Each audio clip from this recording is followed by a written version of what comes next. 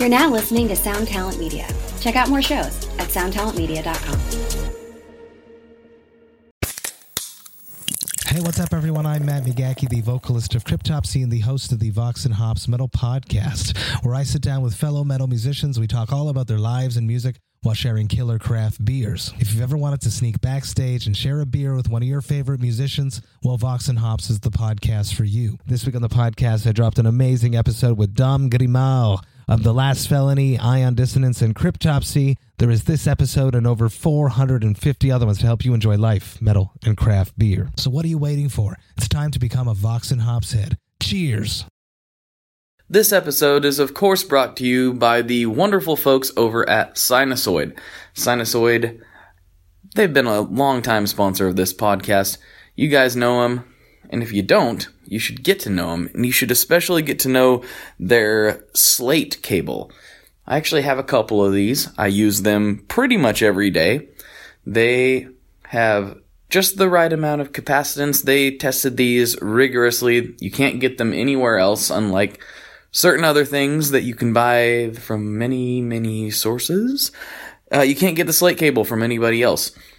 Everything from the way it slides around on stage, to the way it sounds, to the way it rejects noise, everything was carefully thought out by these guys. So check out the Slate cable. It's one of the finest instrument cables on the market. And it's also made by some of the most fantastic people in the industry. So definitely check out Sinusoid, sinusoid.com, and check out the Slate cable, and there are many, many other very fine offerings. So due to some weird stuff I won't get into, I had to go into the deep recesses of the internet to retrieve this episode with Mr. Ed Chu. So some of the information relayed in it, unfortunately, is sort of old news at this point. Unfortunately, it's releasing after the Kyber pre-order was over. Many apologies for that.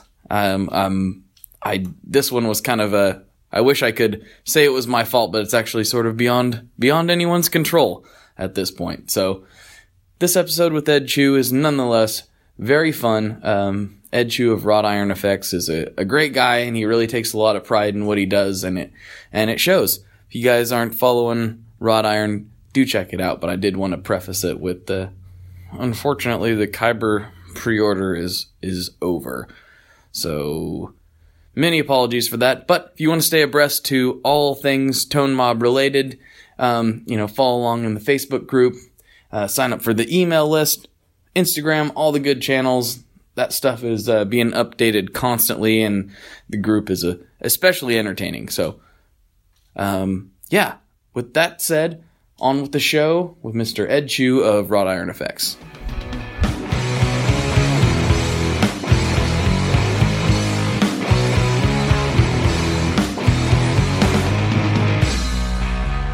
Hello, everyone. Welcome back to another episode of the ToneMob.com podcast. I'm your host, Blake Weiland, and with me today, I have none other than General Edward J. Chu of Wrought Iron Effects. How you doing, buddy? I'm good. How you doing, Blake? Pretty good. This is long overdue, in my estimation. I think we've been talking about doing this for quite a while. Yeah, it's nice to finally get to talk to you. I listen to the podcast, obviously, on I was going to say on a weekly basis, but I guess it's not a weekly thing anymore. Or was it ever? I don't know. Yeah, it definitely was. It definitely was in the beginning, and it's starting to get back to that. Yeah, I know you had talked about releasing some more content, and the last couple episodes have come out pretty close together. Yeah, I really never enjoyed have those. Oh, well, thank you. Yeah, I never have came out on like the same day every time, which I know is annoying for a lot of people. Yeah, but it was just trying to get it out weekly was challenging enough while doing everything, and then I'm just not as good as some of these other guys are. But hopefully here in a few weeks we'll be pretty consistent weekly, if not more. So we'll see what the future holds. Yeah. Yeah, that'd be great. Still trying to figure it out, but we'll get there. But yeah. Enough about me. this is not a show that is about, or nor should it be about me. This is about the guests. So, I know a lot of you guys especially in the Facebook community and all that stuff, probably are familiar with Ed. He's fairly active in and amongst the groups, and probably have seen his pedals because they're pretty striking visually. So, but maybe we give your kind of musical backstory and all that jazz, since you're a listener. I guess you know how this rolls. So, why don't we start there, and we can fill in any gaps as needed. Okay, yeah. I guess I had kind of a strange relationship with music as a kid. Growing up in the 80s, I'm a little bit older than probably most of the people I interact with online. Let's see, how old am I? I'm like 41. And so I was growing up in the 80s, and depending on your opinion of music in the 80s, I thought it was pretty bad at the time. No, come on. Yeah, so I kind of growing up, I really just kind of cut off music out of my life, mostly. I didn't really have any personal interest in music, probably till the end of high school, maybe even into college. I don't think I owned any cassettes for y'all who are listening that don't know what those are. That's what we used to listen to music on before CDs. Probably some of your listeners don't even know what CDs are anymore. Oh man, that's weird to think about. Yeah. But no, I didn't own any of my own music in high school. I really didn't pay any attention to music. I just thought it was, just kind of a waste of time. I was into sports and, things like that. Sports? And then when I got into college, yeah, right. Right. It's funny because I was a hardcore sports addict when I was in high school, even into college. I wasted a lot of time in college in the gym shooting baskets. I grew up in Indiana, so basketball is kind of like, next to godliness in Indiana, and it's kind of a weird environment to grow up in as far as a high school athlete, because so much emphasis is placed on high school sports.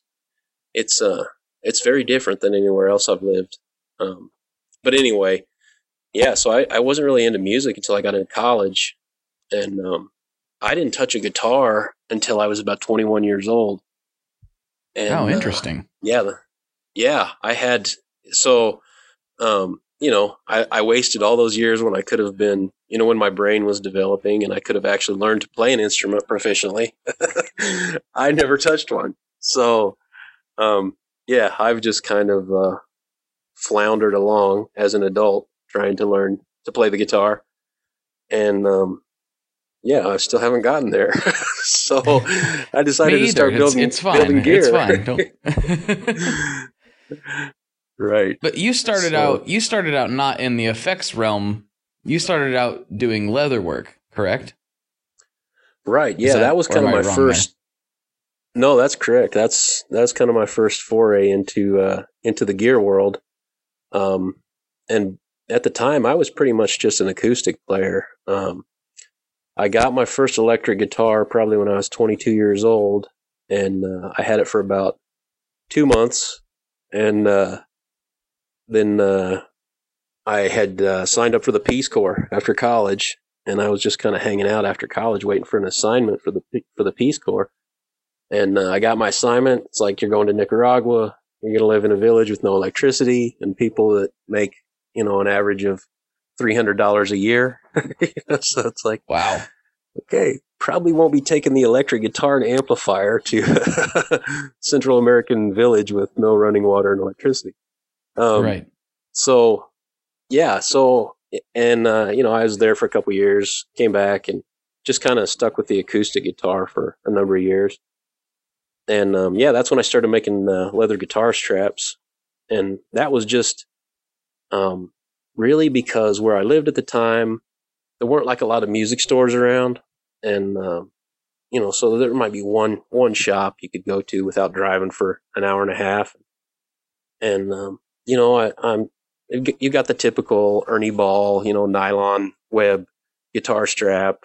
And I was just so frustrated with that. And, I bought a leather strap, but it had like that Permalock design where you have to take the strap completely apart to adjust the size of it. Oh yeah. Yeah. A lot of them use that, and it's secure. It's really good for that. It's never going to come apart, but it's also like, if you don't know exactly what size you want it to be, it's kind of frustrating to deal with.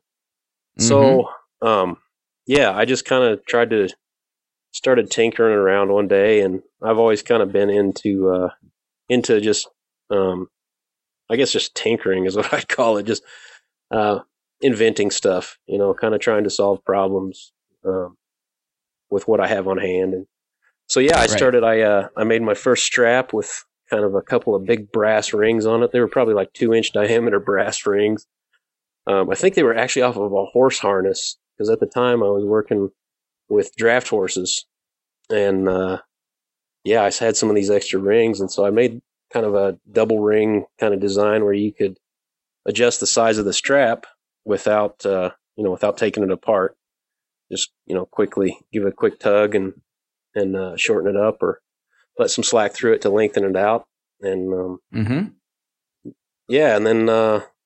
then I built one for somebody else that I think my sister put me in contact with, and I was like, hey, maybe I could actually sell these. So I made one for him and shipped it out there, and never got paid for it. And, convenient. That was kind of my introduction to retail sales and the gear world. Not getting paid is a thing that happens more than it should in this particular niche. It's a kind of a weird deal, but I've been in a few different fields, and that's just a thing everywhere. There's just people who don't pay for stuff. So actually, in this industry, it's been much better than in anything else I've probably ever worked in, as far as that goes. Well, that's good. Not getting paid. Yeah. Yeah, I've had a couple run-ins with crooks, but other than that. Well, part of that might help I was going to say part of that might help that it's kind of so, knitted together. There's if somebody becomes a distinctly problem customer, quote unquote customer, across the board, it's not like we don't communicate. Like it's it's like, hey, if you ever deal with the Joe Schmo, don't. Here's why. Type of deal. For sure. So, word travels fast amongst builders too, for people like that. That gets out pretty quick. And so if you rip somebody off, don't expect to be buying from anybody else in the near future, because word does travel fast. Not that any of your listeners would ever consider anything like that. No, they're the best of the best. And if they are that way, they're banned from listening to the podcast. I'm gonna go through the internet and somehow shut it off. I don't know how, but I'm gonna figure it out. Sure. Anyway, but I always thought it was interesting. I mean, so I got introduced to your work and your stuff, obviously because of your interactions in the various podcast kind of communities on there is where I first seen your work. What I found interesting was, I know it's never this cut and dry, but I was like, oh, he's making some pretty cool straps. That's interesting. And then all of a sudden, I'm like, oh, Ed's doing a Kickstarter for a pedal. I didn't even know this guy knew anything about electronics. And, as the owner of an Orcrist, got to say I'm a big fan, not just aesthetically and thematically, but I think that overdrive sounds fantastic. So it's kind of came out of nowhere in my viewpoint with the electronics side of things, which I'm sure, as everything, that's not exactly the case. So how did you kind of switch over there? Yeah, well, first of all, let me just say thanks. I appreciate that. With that Orcrist circuit especially, that's one where I feel like it gets written off sometimes by people as, oh, it's just a gimmick, it's just all about looks. And, so having people, kind of testify that have one about the sound of it is always encouraging to me, because I spent a lot of time designing that circuit. And, so yeah, it's good to hear that people like the way it sounds, not just the way it looks. It's legitimately one of my favorite drives. Oh wow! And I purchased it with my own money. So everyone's like, "Oh, Ed just gave that to you, so you'd get him on the podcast." Like, no, I thought I needed to have one after playing Jess's, actually. Okay, yeah. Good buddy Justin Porter bought one first, and I played that thing. I was like, "Whoa, I'm buying one of those." So, sweet. Well, that's cool. I know it's your favorite pedal to build. Wink, wink, nudge, nudge. Yeah, right. Yeah, that's. But anyway, I'll let you finish. I'm sorry. Yeah, that's that's kind of part of the story of kind of my my journey into electronics, I guess. What really got me started wanting to build pedals is kind of when I picked up the electric guitar again. I'm just mainly playing at church, and have a pretty small church, maybe between 150 and 200 people, and just really got involved in the music program there, and I was kind of wanting to, I guess, just expand our sound a little bit. And man, I'd really like to get back into playing electric guitar. And so, I got an electric guitar off Craigslist, and at the time I was really into this band called Dawes, who I think you're pretty big fan of as well. And I like them. I'm kind of obsessed with them. Like, probably, I listened to Dawes albums probably 10 times more than any other album. But anyway, yeah. So, I was kind of checking out their gear, online. I was just like, man, how does he get that sound? Their guitar player, Taylor Goldsmith, he plays a Telecaster, and at the time he was playing into kind of an AC30 style amp, and it just sounded so good. And so I was checking out his pedal board, and he had this DIY pedal on there that the bassist for the band actually made, and it's just like, it's just so rugged looking, and it's built out of, I don't even know what the box is, but it's got just like an old ammeter, like just jammed under the top of it. And I don't know, for some reason I just fell in love with that pedal, and I was like, all right, I'm going to start building some pedals. And so I just, I kind of just dove into the DIY world, and started learning how to build stuff on Perfboard, and started looking for crazy enclosures to put stuff in. And so, yeah, for a few years before I did the Kickstarter to launch the Orcrist and the Aslan and Bucephalus pedals that were kind of my original circuits, I built a lot of stuff from the DIY world, mini boosters from Jack Ormond's AMZ website, and just Baz Fuzz circuits, and I just put them in, repurposed enclosures, stick a meter in there if I could fit one in there. And so I did that for a few years, and just real part-time, doing it in the evenings. And when I say evening, I mean like from 11:30 to 3 a.m. The average evening. Okay. So, right. Yeah. Right. So I'm kind of a night owl, and that was, I just had a little room in the corner of the house, and I just had a little fan in there to blow the smoke out the window. And summer evenings, I'd sit up there, soldering stuff and just kind of learning, how things worked. And, that kind of got me started. And then, I at the time I was, a farrier shoeing horses during the day. And then a few years ago, I was kind of looking at, expanding into this gear world a little more as I got older, because, horseshoeing is kind of a rough trade on the body. And, so I was planning on, in a few years, kind of starting to transition out of it. But I had an injury that kind of triggered. I had just a fall that kind of triggered a repetitive strain injury that I had been building all over these years that I didn't even realize. and just pretty much over the course of about 6 months ended my career as a farrier. I just couldn't do it, the motions anymore. And so that kind of pushed that Kickstarter out there. I was like, okay, I guess this is more than I thought it was going to be. I'm going to dive right into this. Yeah, my someday has become right now. Yeah. Type of deal. Yeah. So that was a big learning curve for me because I didn't have, I had my circuits designed, and I had what I thought was I had my supply chain set up, but there's a big learning curve there. When you need something, I need something this week, and somebody tells you, yeah, it'll be 2 or 3 days before I can get that to you. And that turns into 7 or 8 days or 10 days, and it's like, you get 2 or 3 of those strung together and all of a sudden you're a couple weeks behind, and wow. I always, I'd always heard that saying, how does it go? A failure to plan on your part does not constitute an emergency on my part.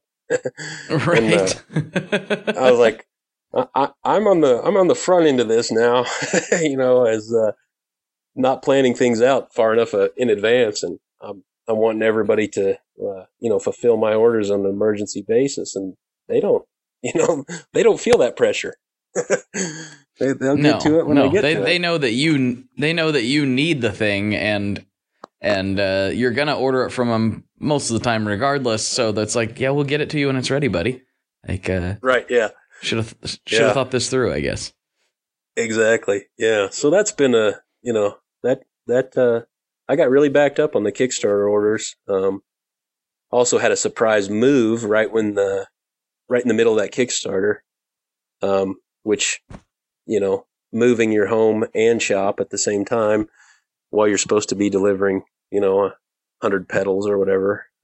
That was a pretty big challenge too. So yeah, we got behind on the Kickstarter, but we eventually got everything out to everybody, and yeah, it's the feedback from those has been really good.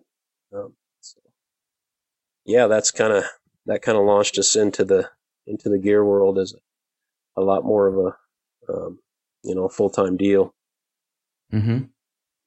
And so, like the circuits you kind of started with, let's talk about the Orcrist, I guess, because that's the one I got experience with. It does seem to work in a kind of a unique way. It's definitely not another 3-knobber. What was the thought process behind the way that thing's laid out? And obviously everything was very intentional because the controls are very interactive. So like, what was kind of the process there, when you spent the time designing that thing? Right.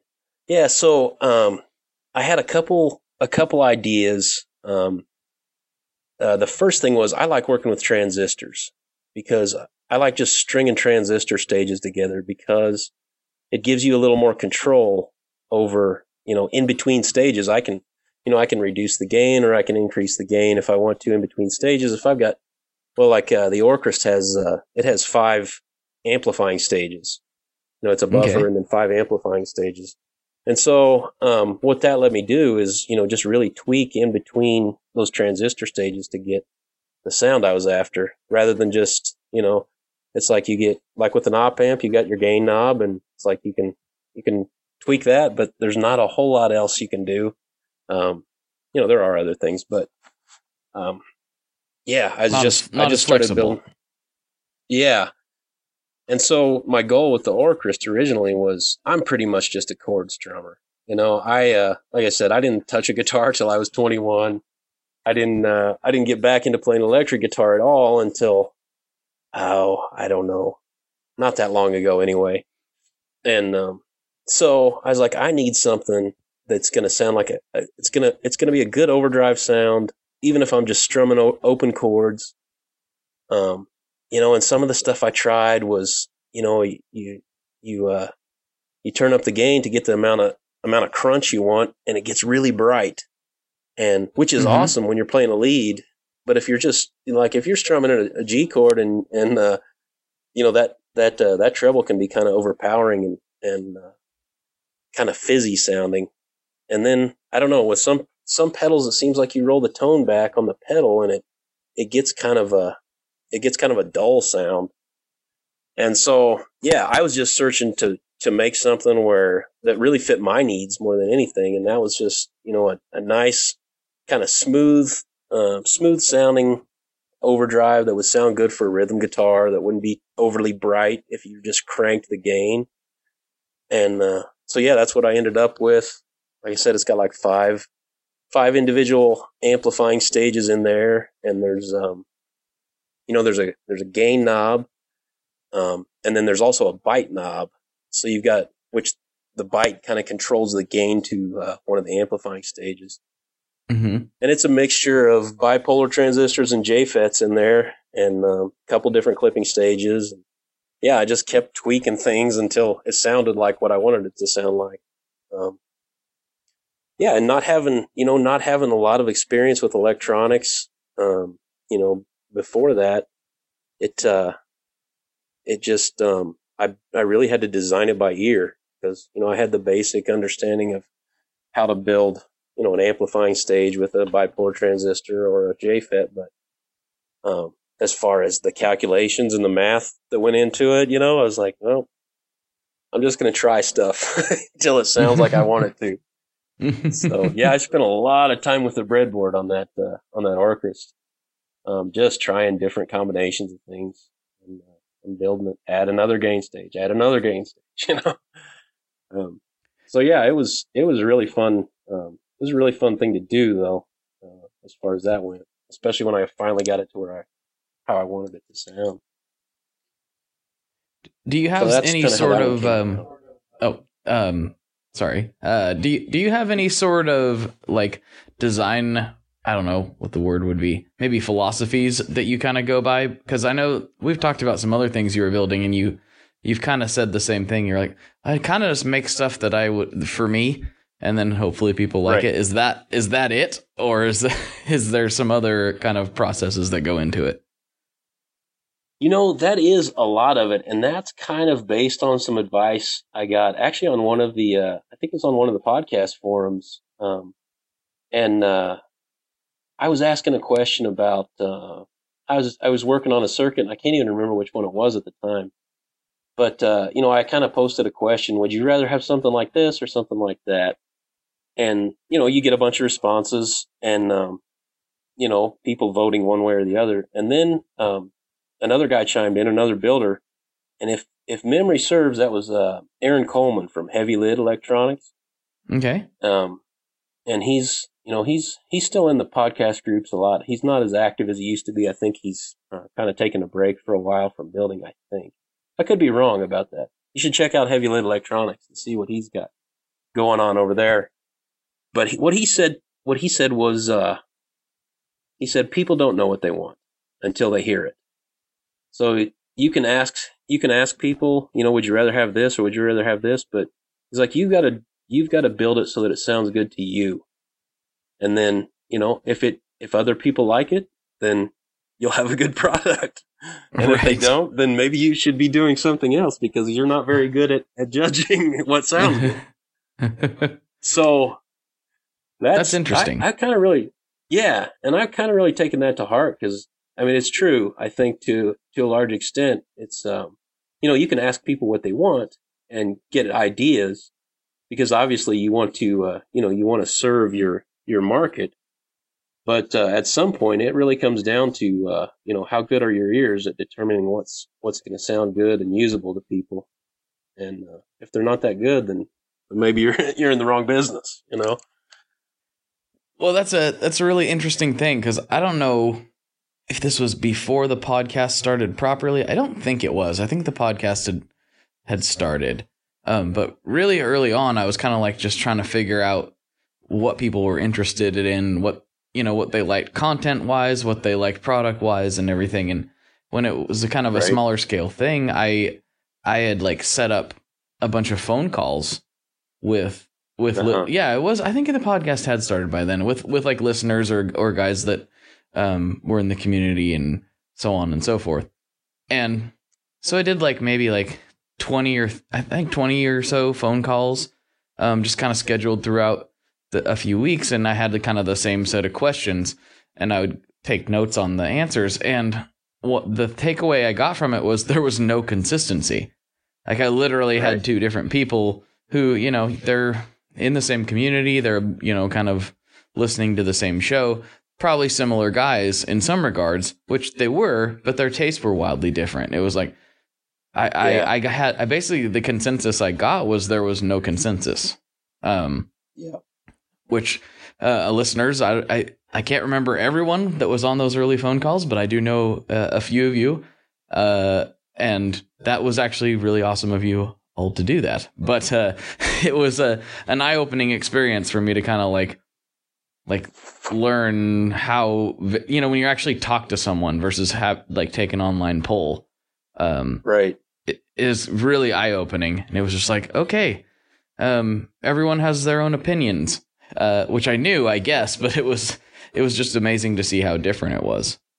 And you know, I think, sorry, go ahead.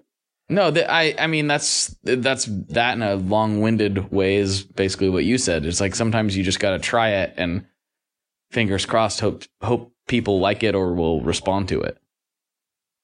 Yeah, you know, then that's kind of where it comes down to, you know, unless you're just, I mean, if you want to clone a Tube Screamer and make a couple of tweaks to it or a Big Muff and make, you know, a couple minor tweaks, and you know that's going to appeal to a large audience, right? I mean, they're two of the most successful circuits, you know, in the history of stomp boxes.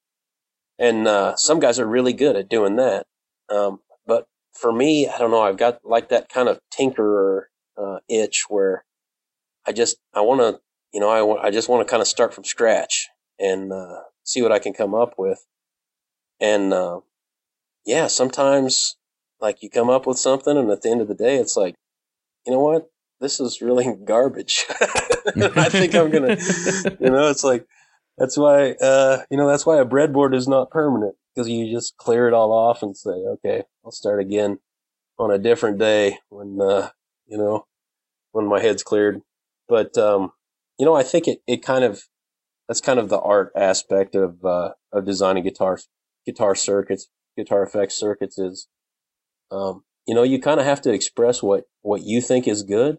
And, it's kind of like, and you know, if you're an artist, you really put your heart and soul into something, and then you put it out there for the world to see. And a large percentage of the people who look at it might think that it is garbage, you know, and, you know, but that's okay. Just like you said, people have different tastes, and, you know, what one person thinks is garbage is, you know, another person's treasure. So yeah, I guess, just kind of figuring out how you can put out what you think is good and reach the rest of the people who agree with you, and and still make money doing it. You know, that's the trick.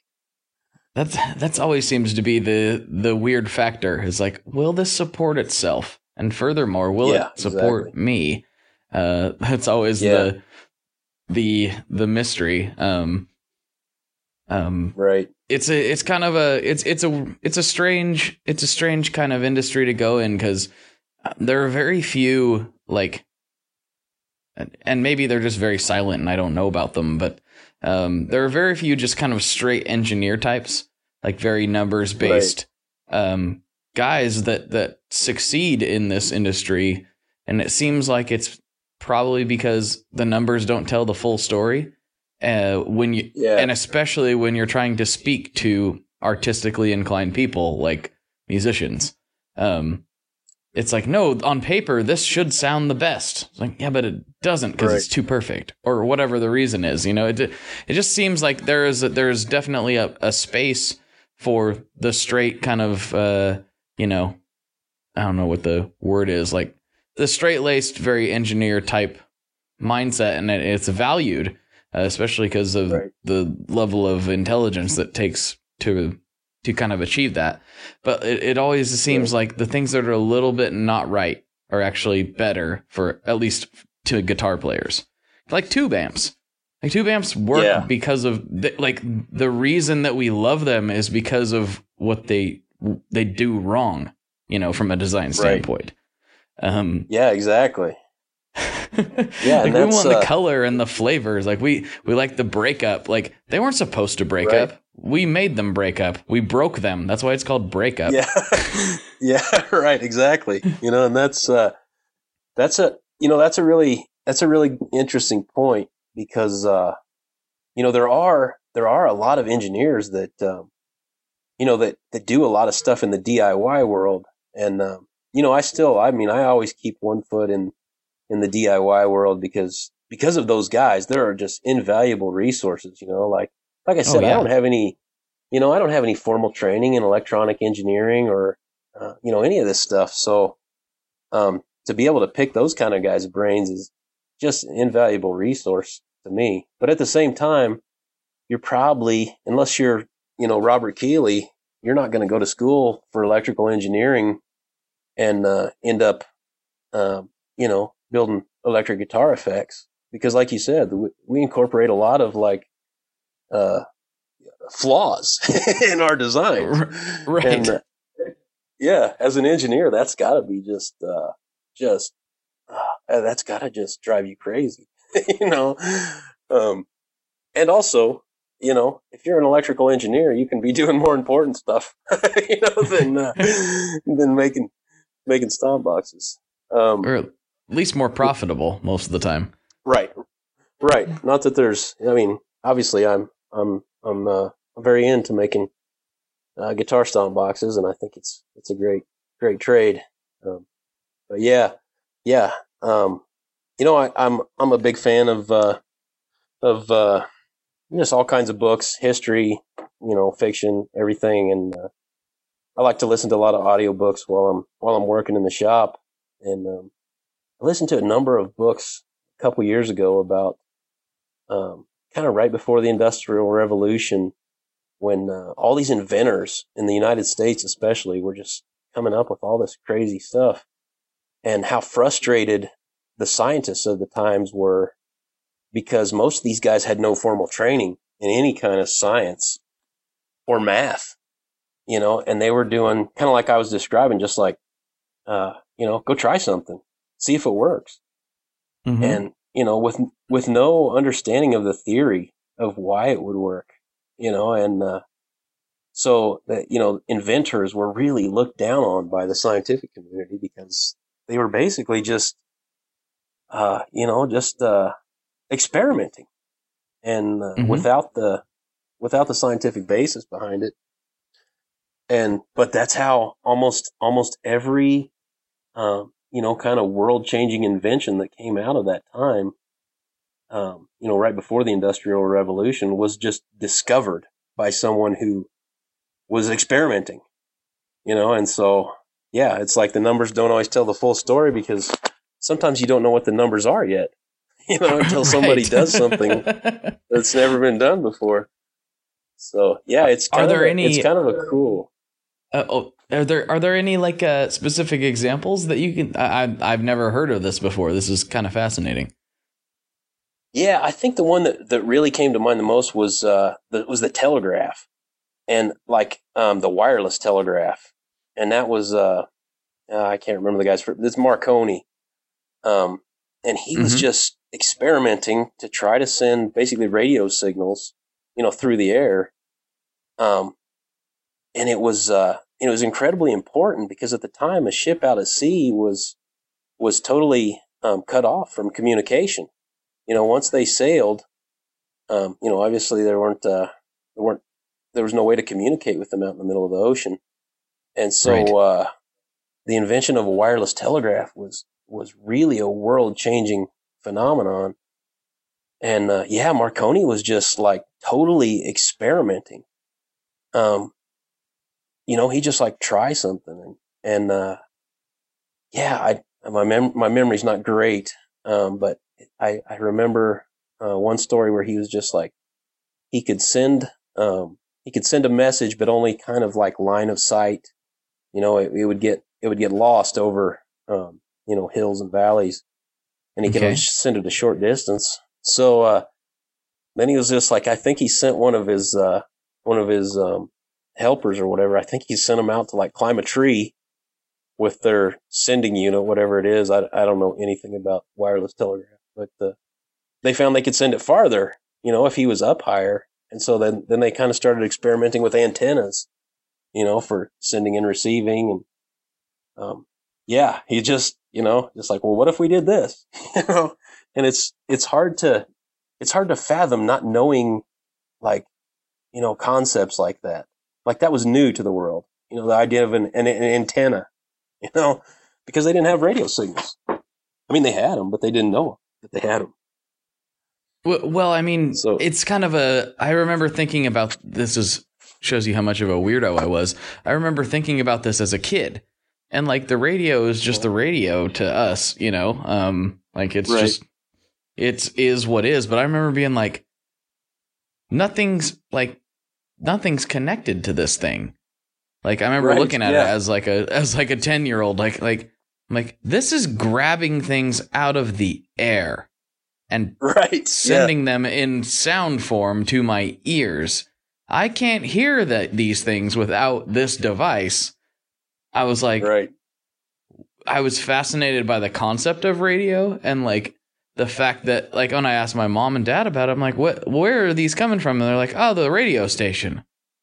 Well, where's that? Oh, it's, it's however many 100 miles away. I'm like, or whatever, I don't remember where it is, probably 10, 15 miles away. And I'm just like, how is this all working? This doesn't make any sense. Like, I understand plugging into a wall, right? That concept I could fathom. Like, yeah, you get the electricity out of the wall. Like, these sounds are just generated from a place that we're not physically connected to. And then, now here we are with Wi-Fi and beaming things. And now we're recording a podcast via no wires. It's just like, no wires. Wow. It really is. It's amazing. But those discoveries were made by people who didn't understand things either. They're just, they're just experimenting. They made observations, like, hey, this is weird. Just like you did as a kid, like, this is weird. Why does this work like this? Why does this happen when I do this? And they just went from there, and they just kept, altering things a little at a time. But that was very frustrating, I guess, to the scientists at the time, because they just felt like they were not going about things. They were starting with the practical application instead of starting with the theory. And so it's like skipping a step, I guess. And Or was it one of those things where these kind of, for lack of a better term, cowboys are coming along and like kind of challenging what is an established idea? You know what I mean? Like, like was it really these guys, like a disdain for these guys because they aren't educated like us? Or is it like, no, they are coming up with things that we don't think should be possible, and we've decided they were impossible a long time ago, and therefore they are? Like, was it some of that, like a tribalism thing, or what do you think? Yeah, I think, like I said, I don't, I'm just going by what I've read, but, it seemed like there was kind of both of those ideas where it's like, another one that really, stands out to me is, I think his name's Joseph Lister, who was the first person to really encourage, antiseptic in surgery. And, it was exactly what you're talking about, where, at the time, from what I've read, it's like doctors kind of, they had their surgical, jacket, and it was like they never cleaned it. Like, literally, like, the more blood was caked on it, it was like they were proud of it. Kind of like what you do with guitars, like the more beat up they are, the more legit they seem, and doctors were like that with blood, so they were going in, and just, they wouldn't clean their instruments between patients. And, infection just, killed myriads of people because they had no idea about, microorganisms. And so, along comes Joseph Lister, and he's like, look, you've got to wash your hands, and you've got to, you've got to clean your instruments. And at the time, if I remember correctly, they were using carbolic acid, I think it is, which I don't even know what that is. But, it was an acid that was strong enough to kill things, but not strong enough to dissolve the tools themselves. Right. So he was just a laughingstock amongst doctors.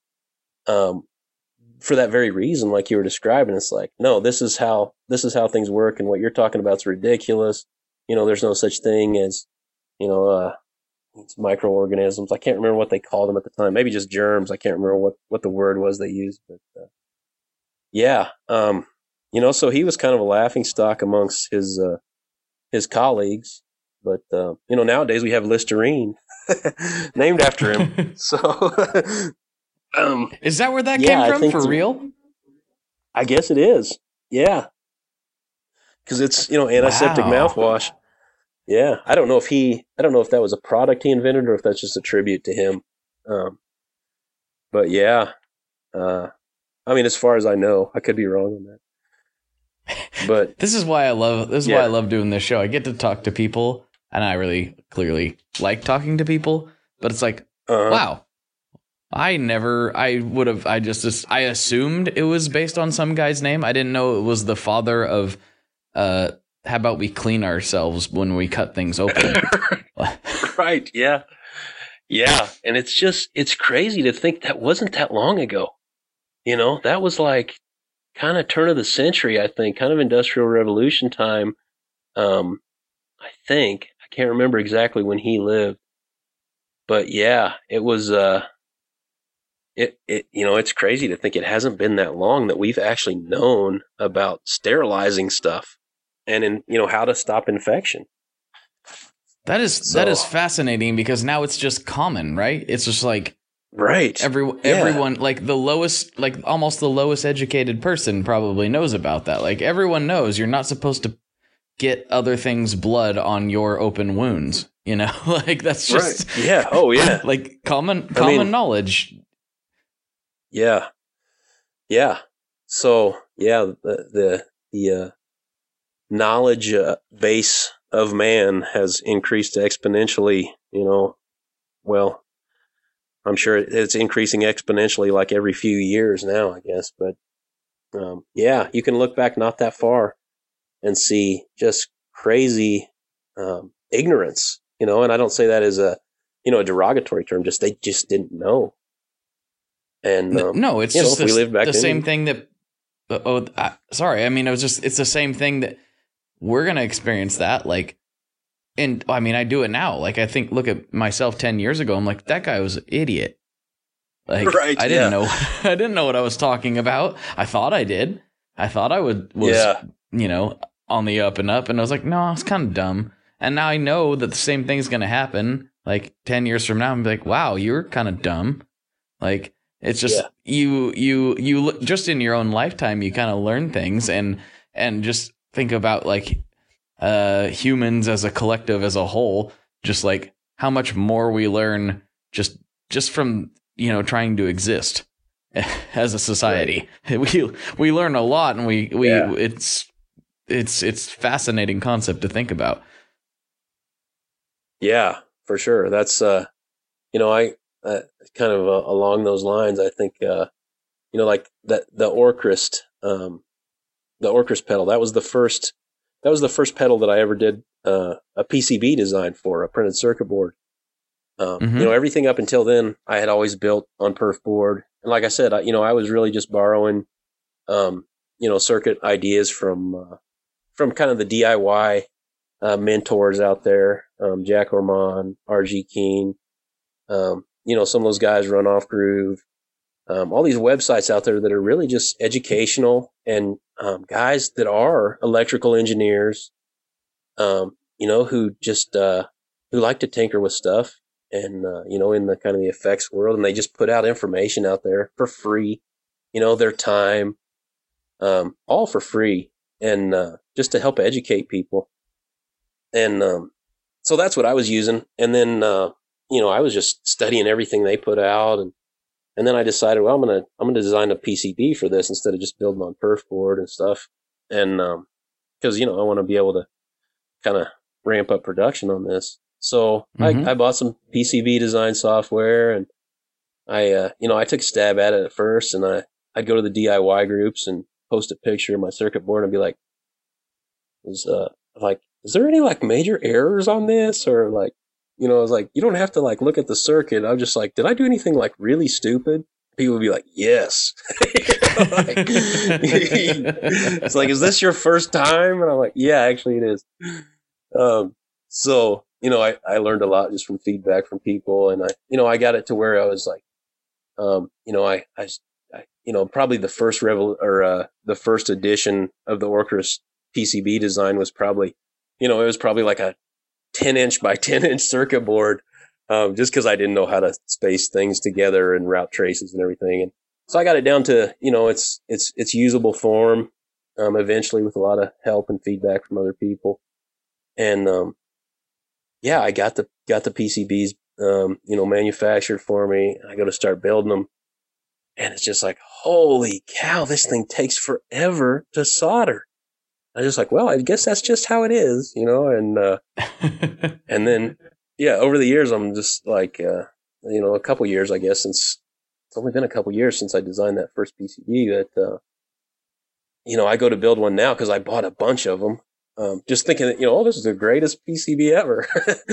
And I bought a bunch of them, and, you get a really good discount when you get over certain numbers, and it just keeps getting better the more you buy. So, I bought a big lot of them, and, now every time I go to build one, I'm just like, I was such an idiot when I designed this PCB. Like, I took no thought for, I designed it like well as far as signal flow goes. All the traces between everything are very short and everything's nice and compact. But, I designed it based on physical space and circuit flow, and I didn't take into account at all manufacturing of the circuit itself.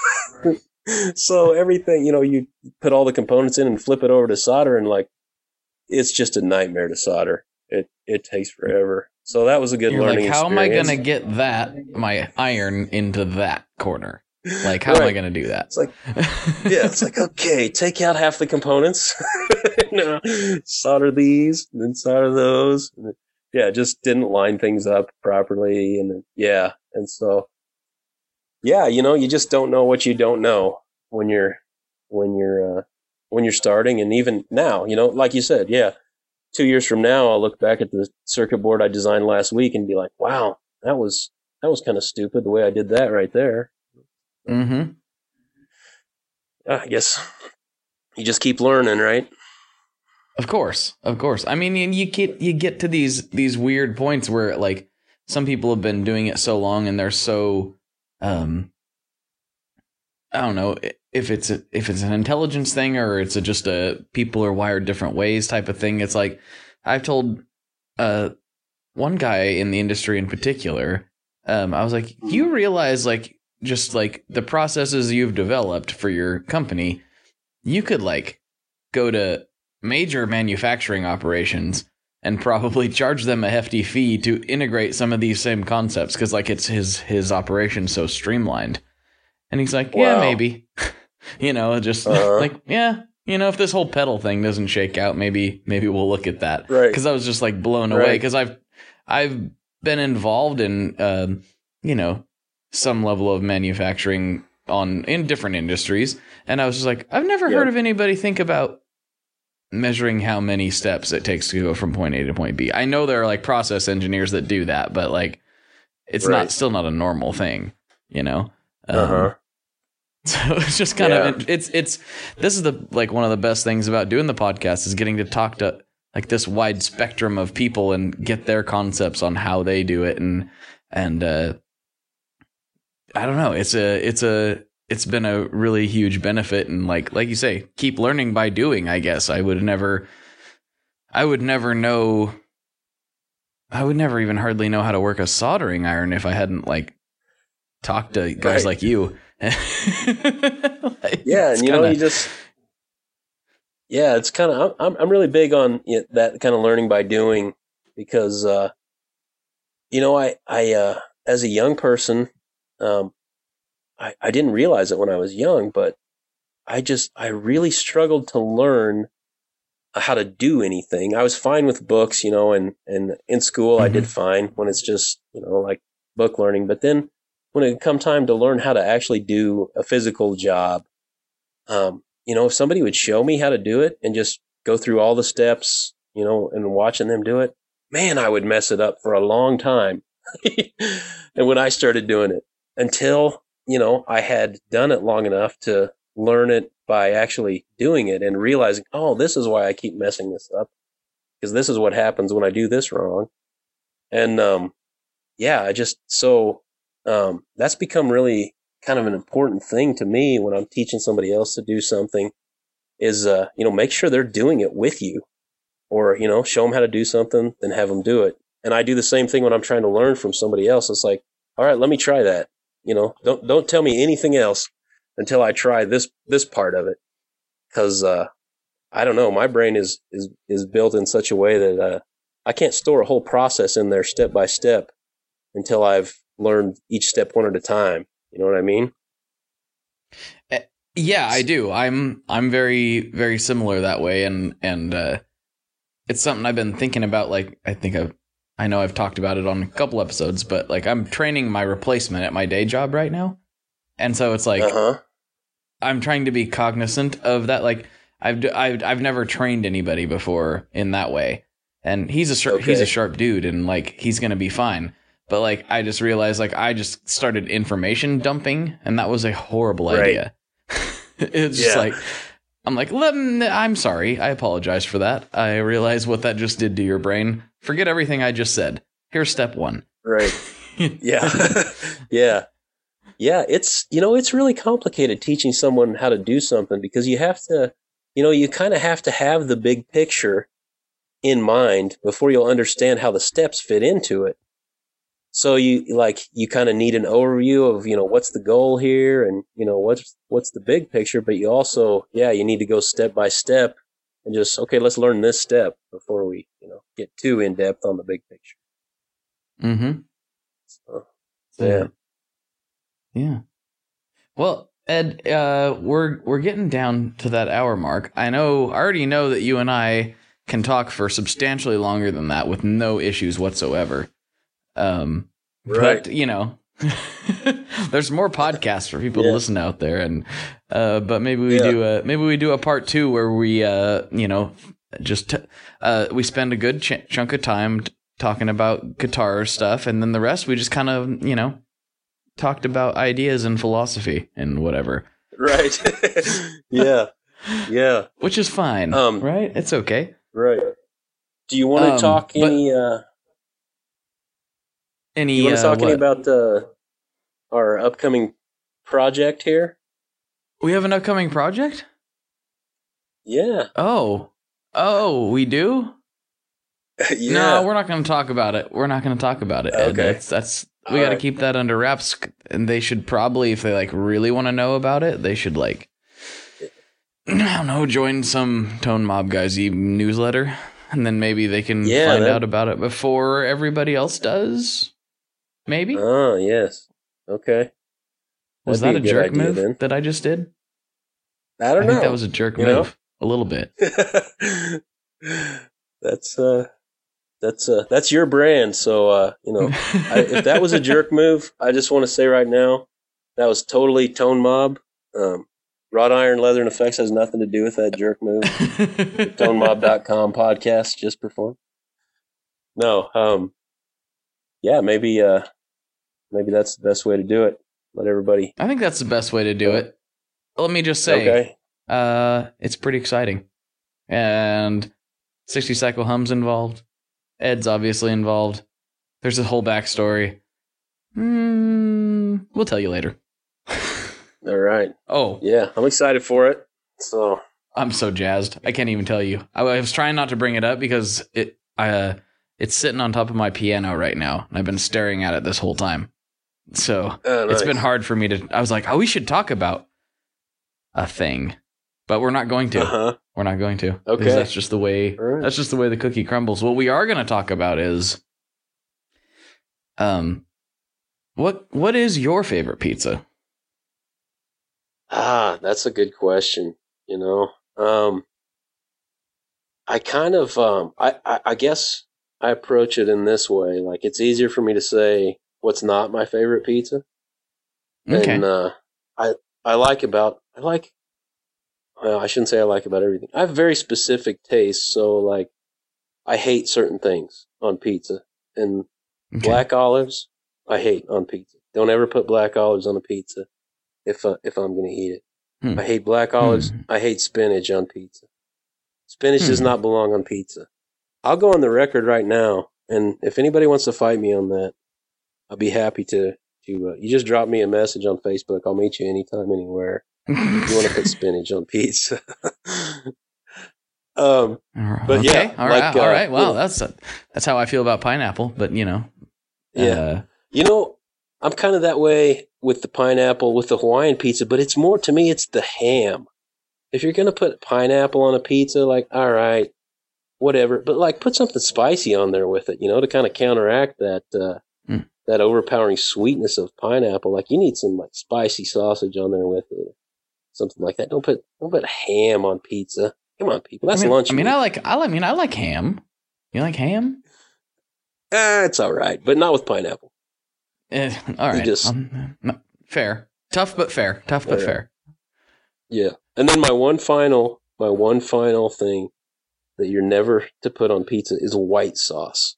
That, I don't care what it's made out of, fettuccine, or that Alfredo sauce. I guess it's not fettuccine, that's pasta, right?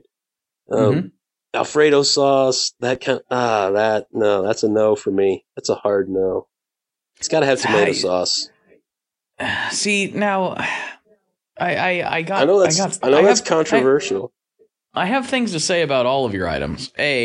Black olives. Okay. Bring them on.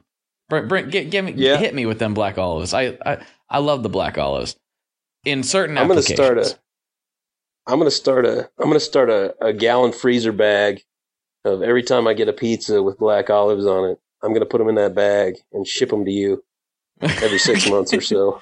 Well, that sounds good. I mean, as long as they stay good. Yeah. I mean, I think the olives are preserved in their fermented state, so I'm down. So black olives, I'm down with black olives. All right. Spinach, I've had it on pizza. It's not necessarily something I would choose to put on pizza.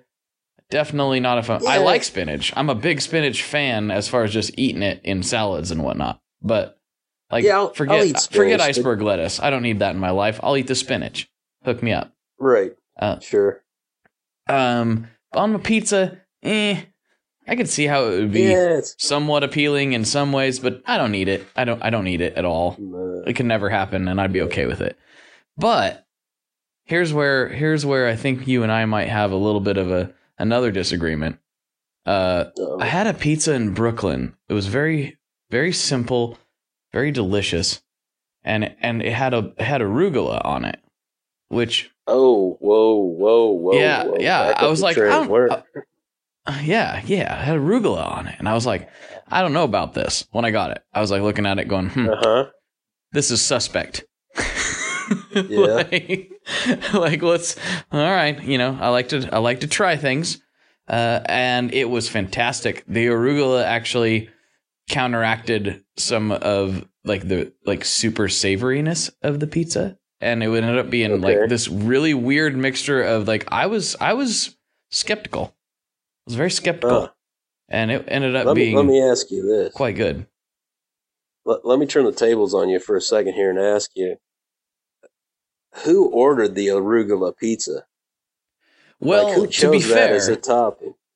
To be fair, it was recommended to us. By the right. staff, and I was like, "Are you sure about this?" It wasn't just arugula. I can't remember everything that was on it. It was lots of meat and stuff. Sure, but I was like, oh, it's got arugula on it here, dude. And he's like, hey, it'll be good. I'm like, okay, Mm-hmm. if it isn't good, I'm going to hold you accountable. Type Right, you personally yeah. respond. I'm not paying for it. Yeah. Yeah. You're paying for it. Yeah. And it was really good. Like I was shocked. Like it had arugula all over it. I was just like, okay, here we go. And I bit into it, and it balanced the bitterness of the arugula, balanced just right with everything else. So, Man. now white sauce. I'm gonna have to take. No, yeah, white sauce. What's your opinion on that? 99.9% of the time, I prefer a red sauce pizza. Okay. But once in a while, just very, very, very seldom, but once in a while, a garlicky white sauce is just what I gotta have. It's I can't explain it. It's not what I would normally choose. You know, life's too short for that, Blake. You can't eat the pizza you want to eat. You know, that's what I say. If you're gonna eat pizza, you're not like, okay, number one, I'm not gonna get white sauce on it because I hate white sauce. But number two, I'm not gonna get some like spinach or arugula or something that to like try to make it look like it's a healthy food. Like, I know it's not a healthy food, it's a pizza. You know? Cover the thing in meat and cheese, throw some peppers on there, some mushrooms maybe. You know, I'm good to go. Hook me up with all them mushrooms. Give me them sweet, sweet mushrooms. Yeah. Yeah. Mushrooms and That's peppers. a controversial topping. Like people... Peppers? I've never met anyone that was just lukewarm on mushrooms. Like a mushroom lover like myself loves mushroom. I love mushrooms, mushroom anything, just about. But some people they really don't like it. It's not their. It's like me and pineapple. I don't want pineapple on my pizza. I don't want it on my pizza, let alone in my life. I don't want pineapple anywhere. Oh, you don't want pineapple anywhere, huh? You're a pineapple hater. No, I don't want it. It's too sweet. What's this for kids? Okay. Like are we all children now? We need sweet things. What's the next? We're gonna be drinking juicy juice? Like, come on. Yeah. Let's get out of the yummy phase, people. We're adults now. Yeah. Yeah. That's funny. No, I'm a weirdo. I like some sweet things, but like if you make me choose between like a steak or like say here, Mr. Weiland, here's a delicious steak. That was good. What would you like for dessert? I'm like, I would like another one of those, please. Another steak. Yeah. Yeah. Okay. But we have this amazing cheesecake. Yeah, don't care. I'd rather have bring me one of those. Give me another steak. That's interesting. No, yeah. I can't. I mean, not that I hate the cheesecake, but that's just, I don't know. I like savory over sweet most of the time. Okay. Yeah. I'm kind of, I go either way. I'm a big fan of a good cheesecake. Just don't go ruining it with putting fruit on it. You know, just give me a good, solid vanilla cheesecake or, peanut butter cheesecake. Oh no! You see that right there. That's pretty much the ultimate for me. Peanut butter cheesecake is good. It's good. Oh man, yeah, mm-hmm. Yeah. That's my mother-in-law was staying with us this past winter, and for my birthday, she's like, "I'm gonna make you a cake. What do you want?" I was just joking, you know. I was like, "I want a homemade peanut butter cheesecake," and here I come home and she's got one whipped up. I was like, "Whoa!" You know, it was like 2 inches thick. And it was like, there you go. It was amazing. Oh, it was amazing. Yeah. Put a little bacon on that. Be perfect. Oh, no. I don't know if I do that. Yeah. I thought bacon went on everything. No? I'm not a big bacon fan. I know Hold that's the phone. That's the most controversial thing you've said all night. What's going on here? I not know, a bacon fan. You might want to edit that out. I'm gonna lose a bunch of followers on Facebook and probably have people calling to return pedals. But yeah, I told you I like this Orchris, but I got to send it back. Yeah, right. I can't. Yeah, right. I don't know. There's certain things that just like I don't like the combination of like sweet things with meat so much. Like I think that's why I don't like the pineapple on the pizza so much. And like, yeah, putting bacon on, like, I see people like putting bacon on donuts and yeah, it just, it just doesn't work for me. And the It's other the only thing, way like, to eat a meat donut. is, with bacon. Yeah. The other thing that bothers me about it is it's meat, but it's crunchy, and I don't know. That doesn't go together for me.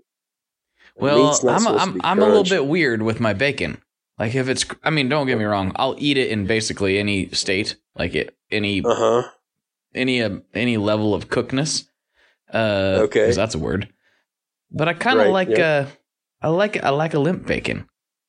You know, Yeah. I like it cooked, but I want it floppy. You know, same way I like my eggs runny. I don't know. It's a weird deal. Okay. I'm Yeah, not going to no, try if to I'm gonna eat justify it. bacon- I know it's strange. It's a strange thing that I just like. Okay, I'm willing to accept it. I'm with you on the floppy bacon train. If I'm going to eat bacon, I don't want it to be crunchy and crispy and all that. Yeah, I like it just barely cooked. Mm-hmm. Mm-hmm. Yeah. All right, we're back together again. Okay. It's good. Unity now. Our minds have become one yet again. All right, good. Right. Well, let me wrap this thing up because I actually haven't ate dinner yet, and this last 7 minutes of conversation has really pushed me over the top. Okay. But yeah. where can We'll get people some food. find you and all your wonderful goods and services and bacon-related products? Bacon-related products. Yeah, you can find me at wroughtironeffects.com. I also do I do a lot of custom guitar straps through Etsy.com. So you can look us up, Wrought Iron Leather, on Etsy.com. And just check us out on our Facebook page and Instagram. I don't think I've got a Twitter account, but I probably haven't posted anything on it in 2 years or so. So, but hit us up at wroughtironeffects.com. And, that's probably the best place to get me. All right. Sounds like a good plan. We'll plug that all in the show notes and send people your way. But All right. thanks for coming on the show, Ed. It was a delight to talk to you in a recorded format. I know we've done it many times off mic, but nice to finally get this thing in the can. So thank you. Yeah. Yeah, thanks for having me, Blake. I appreciate it. Absolutely. You better go get some dinner now. All right. It's sandwich time. For All right. Ed, this is Blake. And as always, folks, good luck and good tones.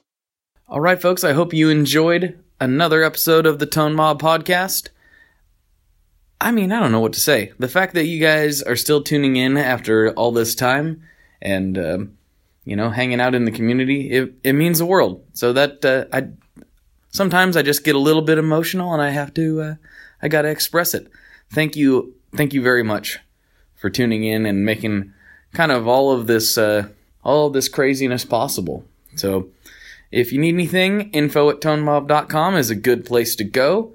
You can follow the Tone Mob on all the social medias, as you know, but never be afraid to reach out. I'm always interested to talk to listeners and hear their thoughts, and hopefully I can answer any questions you got. Whatever. You guys are supporting me.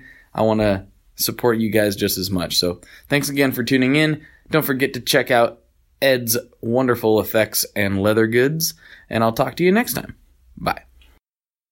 One last thing before we totally sign off here. I just want to remind you that if you do any shopping at Stringjoy, that's Stringjoy guitar strings made in Nashville, that will help me out as well. As I've said for years, I'm heavily involved in that company, and I really do think they're making the best products on the market. So if you would like to try custom strings, go to tonemob.com/stringjoy and check them out today. I seriously love what the team down there is doing. I help them out with all kinds of things, and by you supporting them, you are also supporting me as well. And hey, you need some strings, so why not get some custom strings just for your guitar and playing style? Again, the link for that is tonemob.com/stringjoy, and that will take you right to their website, and you can do all your shopping through there, and that will help everyone involved out. So thank you very much. Talk to you next time. We are brought to you by the wonderful folks at Gun Street Wiring Shop. Yes, Gun Street Wiring Shop. I've talked about them before. I used to say based out of Bend, Oregon, but guess what? Sean moved to my neck of the woods. Sean's in Portland. Sean is awesome and has helped me with a bunch of stuff lately. And if you have wiring needs for your guitar, he can help you too. If you want to get weird with it, he can get weird. If you just need to spruce things up a little bit, there's your guy. He takes all the guesswork out of doing your guitar wiring, and he makes it simple, and his customer service is top-notch, and I can't say enough good things about Gun Street as a company. I really respect Sean and what he's all about, and the product is top-notch. I've got 3 different guitars that now have Gun Street harnesses in them, and I could not be happier. So go to gunstreetwiringshop.com and check them out.